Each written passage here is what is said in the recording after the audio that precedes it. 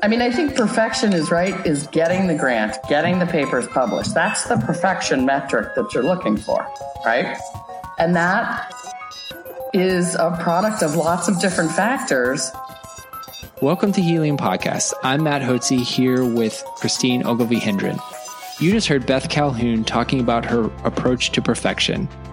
Beth Calhoun is the executive director of the Center for Population Health Sciences and a professor of community, environment, and policy, as well as surgery at the University of Arizona. And if you can't tell for how long that sentence was, she's kind of a big deal. Beth joined us to help us answer the question of how to find enjoyable and generous relationships with senior faculty when you're just starting out as an early career researcher. It was so fun talking to the powerhouse that is Beth and thinking about in your early career how you don't measure success by how perfect an individual proposal is or the article that you're submitting, which is admittedly a bit of a shift from the thinking that gets you to the position of being an early career researcher building a lab. But instead, you measure success based on acceptance of articles and proposals funded and your hit rates. So how is it that you gain the confidence to get better at just getting things done and out the door and working with the people around you? Yeah, Christina, I think that's where her advice about working with senior faculty comes into play, because she talks about finding the right mentors that will push you to get things done and will help you along the way.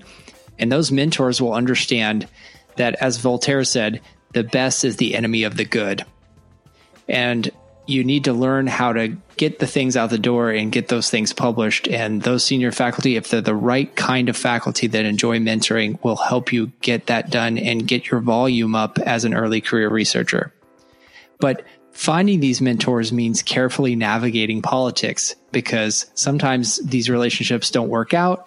And as you say, Christine, untying things sometimes is more important than cutting them.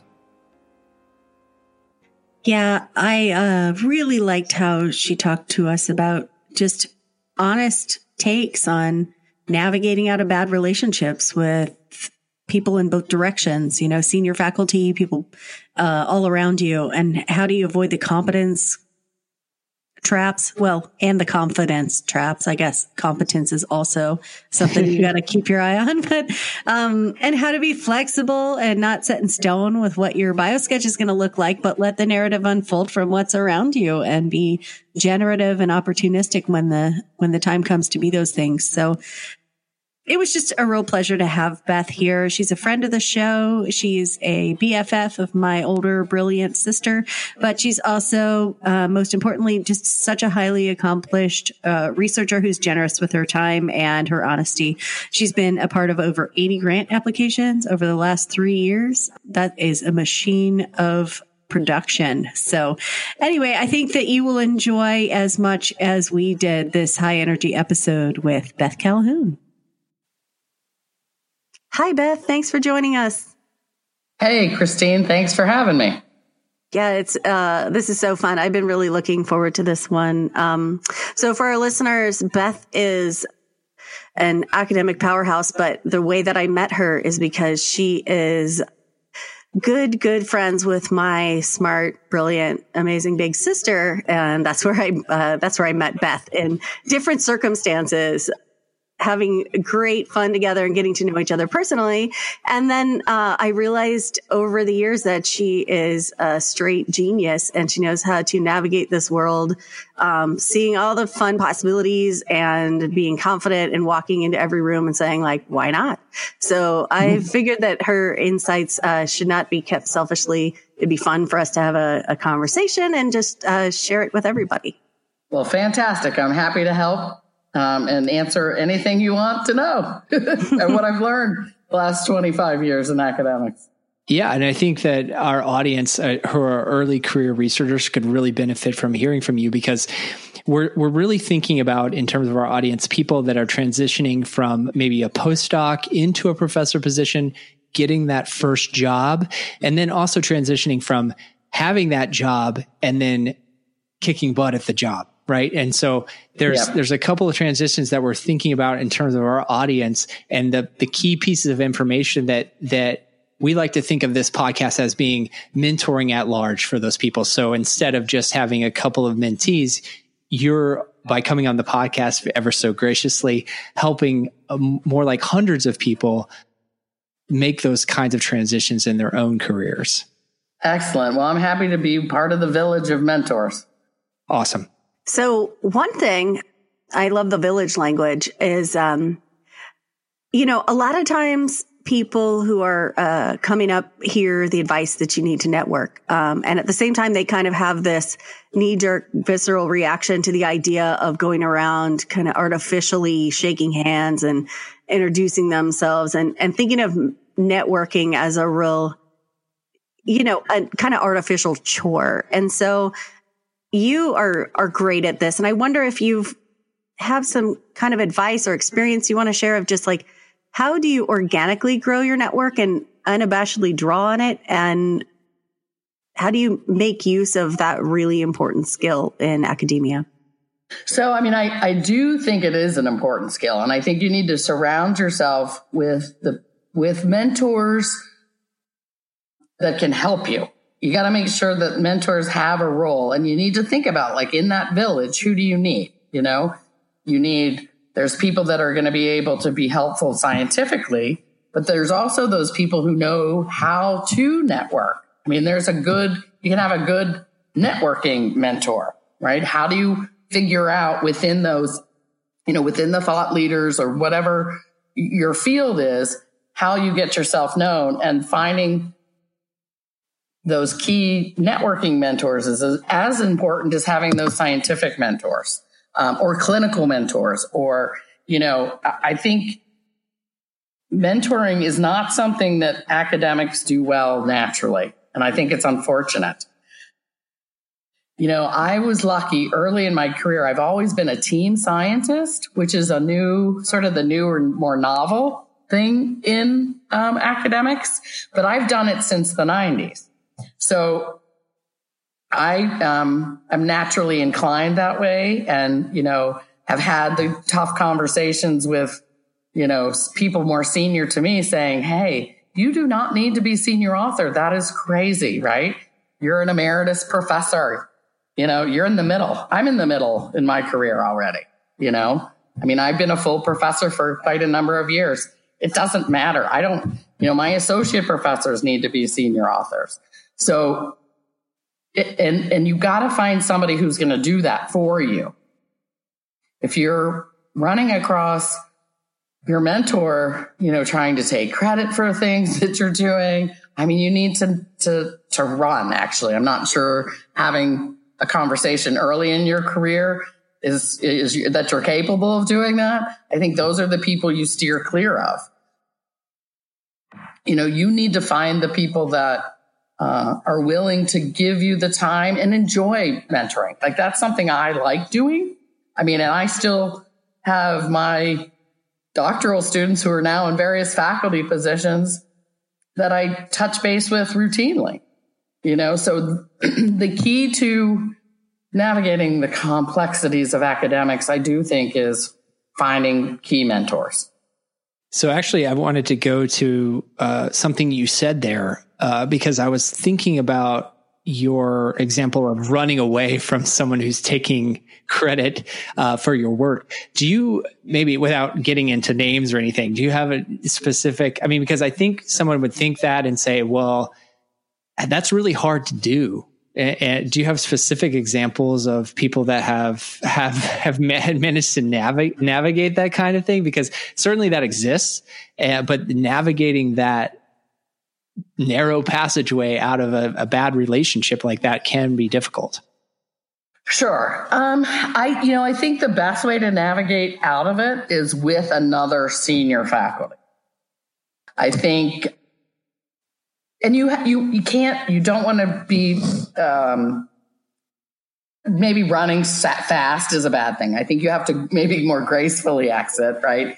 So you're on a project that you conceived the idea, but the faculty is taking more credit. I think you just wrap that up, and sort of be done with it, and don't start any new research endeavors with that person, and just, maybe have a nice conversation that says, I think I'm going to be going a different direction, and, but it would be nice for you to have already sort of found another faculty in which to sort of move to and to a natural transition.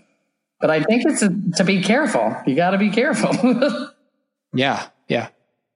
You really highlight some important things, which are just sort of the importance of tacit understanding of the power dynamics and realizing what your move is. So maybe your intention, as you're pointing out, is always to figure out the next step. How do you keep doors open? How do you advance? And when you're in a certain position of power, you say what you want and you get that thing. And when you're maybe in a different place, you figure out how to untie things rather than cut them, right? But being able to feel that nuance is really good advice. Yes. Yeah, it's that's a better way to say it. No, I read that adage on the doctor's office of my daughter's doctor, and it was like, a fortune cookie level wisdom, right? But I saw it was on a day that I needed to hear it. Never cut what can be untied, and I thought, it takes longer, but sometimes it might be the right move. No, I think that's true. But in your head, you're running. Yeah, in your head, you're running. But no, it's true, and especially because. This is a bit of a brutal place, right? Academics. Peer review is not, like a sales career. I mean, my husband is a sales guy. And I remember early in our marriage, after a year at a job, he was like, "Can you believe nobody recognized me today?" And I was like, yes, I've been at this for decades and nobody's recognized me. I actually met a woman. I met a woman yesterday. She's going to be recognized. She's been at the University of Arizona since 1969, 50 years as a surgery professor. Founders Day next month is her first recognition. 50 years. Very different. Slow and steady. I'm not going to be around for 50 years. I'm going to be retired for sure. But, you have to have sort of a more tough skin, Peer review is not kind. It's not gentle. Yeah, I was thinking that, that this also ties in the idea of untying rather than cutting, but you also have to have confidence in order to untie. You have to have confidence. Yeah. And so we were actually thinking in terms of what kind of advice you have in terms of, maybe you're just a naturally confident person, but maybe you also have developed confidence over your career. And so thinking about the ways that that confidence was developed or how you've advised others to develop their confidence. So I think sort of the biggest thing that I see young faculty do is that they're not confident enough in their papers or their grants. They're always working to perfection. And that's the last thing you really should be thinking about early in your career, because it's never going to be perfect. It's never going to be perfect because the peer review process is imperfect. So, you have to, there's times where I think I've pulled together something that's really sloppy and it gets funded. And I have put together something that I think is a beautiful specimen of a grant, and it gets triaged. And I still get triaged as a senior person. And you have to be able to be confident enough to let it go. You got to let it go, and that's where I see most people stumble, and in early career, it's all about volume. Quality is important, but volume is important. You got to get yourself in a, position of pumping stuff out. My team, we've been at the University of Arizona, and I have a 4 or 5 man team. We've submitted 80 grants. We've helped people. It's not just all of us, but, I'm more like an assembly line than I am, a hand crafter. That's 80 grants. And how long that team has been together? 3 years. 3 years. Wow. five faculty members. Yeah.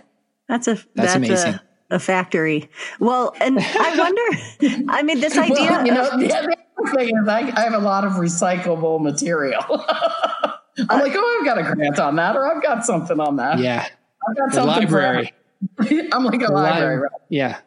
Well, and when you build up that momentum, you can keep drawing on what you've done before. I wonder if I think I may know the answer to this based on what you're saying, but when you see people falter in their confidence and think that perfection in their job means a perfect specimen of a grant rather than perfect rolling along momentum, which it sounds like it is what perfection should look like. What does it look like when somebody's making a mistake? Is it just continuing to take too long or not going for it enough, or how does it manifest? Well, I mean, I think perfection is getting the grant, getting the papers published. That's the perfection metric that you're looking for, right? And that is a product of lots of different factors. And, I think where people falter is sometimes they don't want to let go. Right. That's the other thing. I think a lot of people think, some people will argue against me, and that's fine too. I've been more of an opportunist. I mean, I would say generically, I'm a health services, health disparities researcher. But if you look at my CV, I've published in, all kinds of clinical diseases. I've not stuck to, one in particular. My career started, I was at a medical school. So I was at Northwestern Medical School early in my career. And as a PhD, what I did was find smart clinicians who didn't know anything about methodology, but knew enough clinically. And we put together, grants or papers and worked together. So it depends on what institutions you are and how do you capitalize on the talent around you. Right? I mean, did I think that was going to be my career? And did I care? I'm sort of now much more morphed into an implementation sort of dissemination scientist, I would say. But, there's no clear path. On my bio sketch, I have like 4 areas of expertise. And I'd say they're sort of, loosely. So a lot of people, if they just keep wanting to submit the same grant, let it go. I've recycled them all now, 20 years later, and they've been very practical and useful. I mean, this reminds me, Christine, of what we were talking about with Greg in episode 15, I think, or 16, where this is Dr. Greg Lowery. We interviewed him on it, and he was talking about having 3 lines in the water at the beginning of his career in 3 different research areas and really being okay with not having nibbles, maybe just nibbles on a couple of those, and just pivoting to the place that's actually going to show up and I think you're adding to this advice and saying, don't keep the line in the water. Don't keep baiting that hook if nothing's going to show up, right? If nothing's showing up, then that's just not happening right now. And you have to be okay with that. You have to be okay to let go of, this is not the kind of research I'm going to be able to do right now. That's correct. I mean, and actually, in the last couple of years, I've been, because I'm allowed to at this point in my career, I really wanted to do some research on the Affordable Care Act. And I tried, and there just was not a lot of calls for it. I'd try to stick it into all sorts of ways, but I never got a nibble. I mean, I got a whole group of young investigators looking at the policy impacts that of their clinicians, but there was just not grants. And I just, as a school professor and a senior person, I kept trying to stick it in there. And that, I didn't get any bites. If you do that early in your career, that's not a good move. And that sort of wisdom about sequencing when you pick your battles and what ones you feel that you want to spend your capital on seems really wise. The other thing I wanted to follow up on is something that's come up a couple times in your conversation here is, one, the fact that you were early on a team scientist, and then 2, relatedly, that you're saying, I think when you're choosing which opportunities to go after, you talked a lot about the people around you and their talents being maybe one of your deciding factors. So I really like that idea, because we are often, groomed to say, what are my strengths? We're brought in. Maybe when you get your first professor job, you're brought in because the department thinks you fit maybe a niche that they were looking for. But then you aren't an individual only, and your strength is also the team around you. So did you do things to kind of hone your skill at figuring out how to bring people into the fold and get people all pointed in the same direction? Would you advise, get hooked up with the center, or any stepwise things that people should do to learn how to do that in their landscape? Absolutely. I mean, I would say my whole career was started when I participated in a cooperative agreement, so a UO1. I've subsequently been in probably 10 of them. But as a very junior person, and it's actually going to be, it's funny. It was called the Chronic Prostatitis Research Collaboration Program. So it was a bunch of urologists that there's this enigma, this thing that just sort of is a bothersome prostate, right? Which I've sort of learned that is the female's revenge for men. But your prostate goes bad when you get old.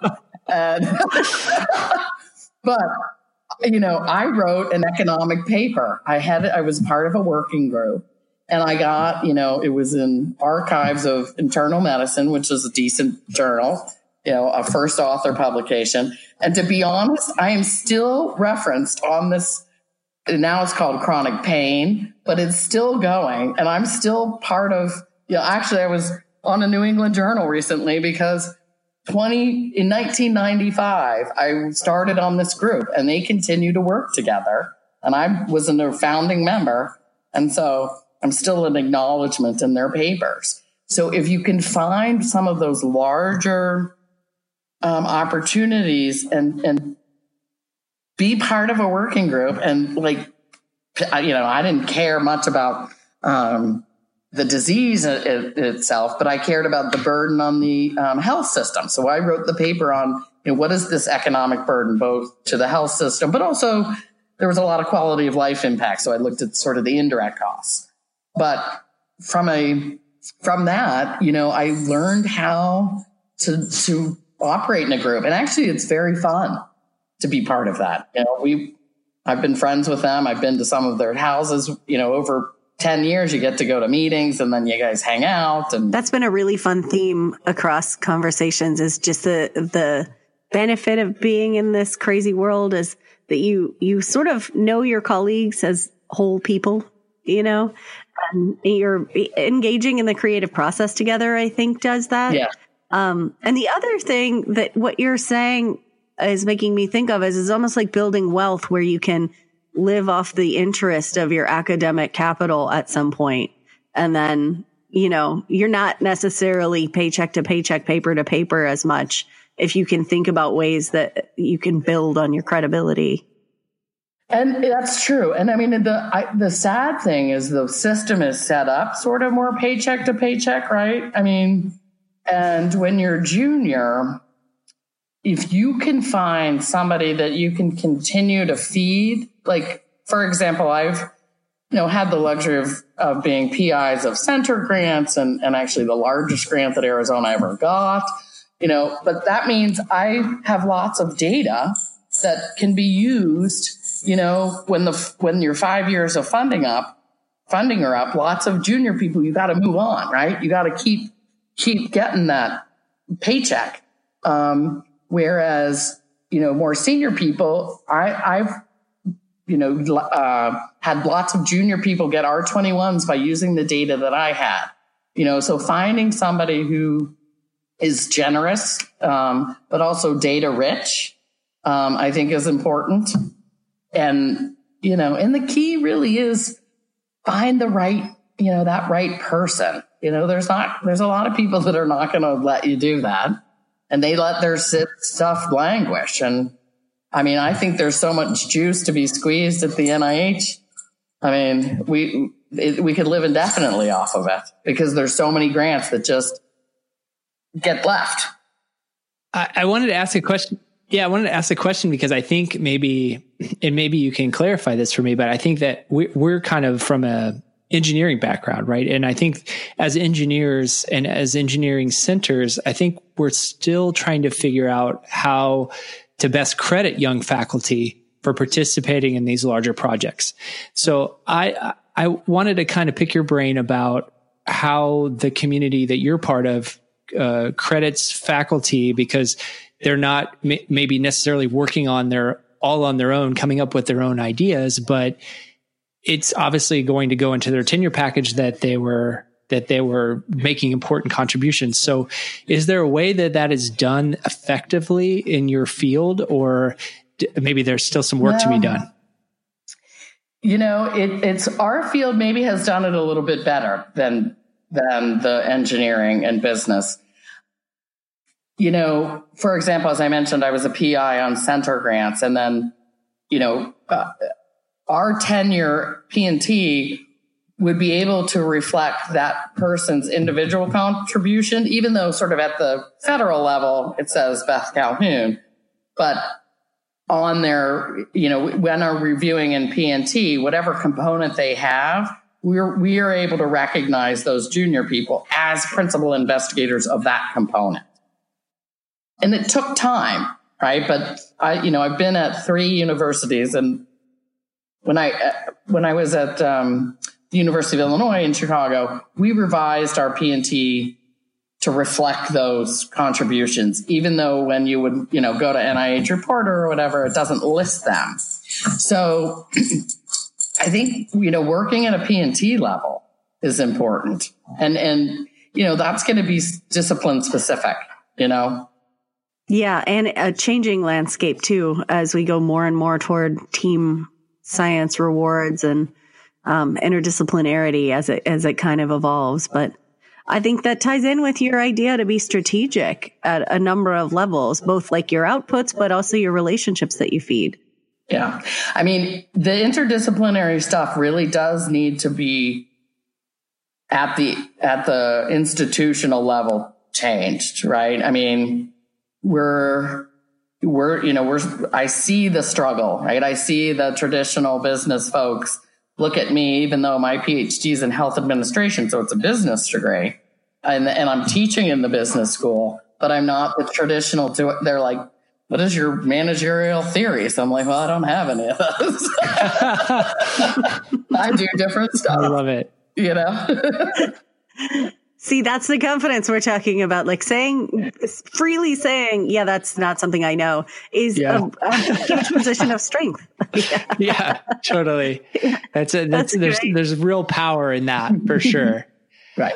And so we're going to transition into a little segment that we do at the end of every episode, which we call the light speed round, where we're going to ask you a few questions just really quickly. And we'll try to minimize the conversation from our end and let you, think of the first thing that comes to mind. And if you have to take a second, please take a second. But we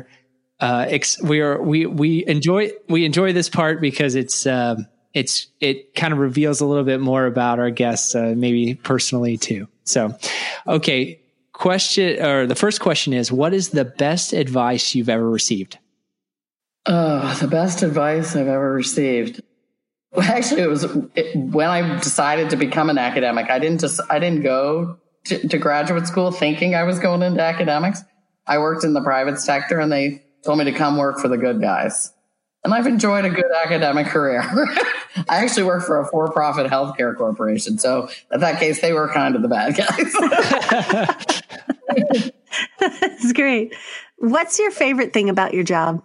I would say is actually working with the young people. I like students and junior faculty. I don't like working with my colleagues that much anymore. And I don't have to, so I'm over it. I love it. Last question. Unless Christine has another one. Do you have a resolution for 2019? My resolution is to get my son kicking butt. See, all this mentoring practice is going to be put. Yeah, exactly. I don't know. Drink less, be a little more healthy, maybe. But no, not also good. Also solid. Yeah, solid choices. Career-wise, I'm in a little different place, right? I'm more thinking about retirement. My goal is retirement. And how do I get there? I'm trying to get your sister to retire too. Oh gosh, that sounds like perfect. And then I can come visit you all on your a long sabbatical and pick your brains. Oh yes. Oh, actually, here this is an important thing.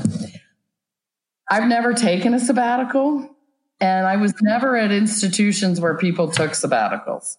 I'm now at the University of Arizona, which is kind of a slow-paced place compared to Chicago. Every single person I've met has taken a sabbatical, or 2 or 3. And actually, there's a very senior person who is maybe a couple years older than me, but we're about the same level. And her sabbatical is actually, she's going to learn. She's going to Australia. She's going to go meet people that, she's a nutritionist, sort of a cancer prevention person. So I would say if you have an opportunity, you might not be able to take a year as a junior person, but I sort of regret now looking back, not doing that, It might be a good resolution to keep yourself healthy and sane, in this little bit of a brutal career that we've chosen, and just to reboot. And, it might be just for writing, but I like her strategy of learning, because we all are lifelong learners or we wouldn't be doing this, right? Yeah. So I was like, oh gosh, I wish I would have done that, That's really fantastic advice. And I think especially in the kind of mix of all the complex team stuff that you're talking about, and you've got responsibilities to, mouths you have to feed both in your home and your work, and right. And people that need you and your time, it's probably very easy to not prioritize that, and really good advice to kind of have that cleansing, rejuvenating time. And I do. I think it's true. And if I were to advise my young self, I would advise my early career Beth Calhoun to take a little bit of a breather. And, it probably, I don't know that it would change the trajectory of my life, but I do regret that. Well, I think that is very poignant advice and a perfect way to end this episode. So thank you for joining us, Beth. We really appreciate your time. Thanks for having me. Thanks so much. It was as fun as it always is. You've been listening to episode 18 of Helium Podcast. The show notes for this episode can be found at www.teamhelium.co/episode 18. Now, if you go to the show notes page, you'll find our brand new guide called Focus Friday, and that guide will help you streamline your week so you can have your Friday to work on your big projects and think about your big ideas and have your biggest impact. That guide is free and available to anyone who listens to the show. So it's just a thank you to you for being a loyal listener to the show. Don't forget to hit the subscribe button on your podcast player so you don't miss episode 19. In that episode, we'll be talking about how to go from having no network with industry members or limited network to having a strong network with industry members so that they can help fund your research. The music for this episode was provided by Michael Blake. He can be found at mblakemusic.com. This episode was edited by Zach Hendren and produced by Christine Ogilvie Hendren and me, Matt Hotze. Until next time, may your impact be greater than your impact factor. Thank you, everyone.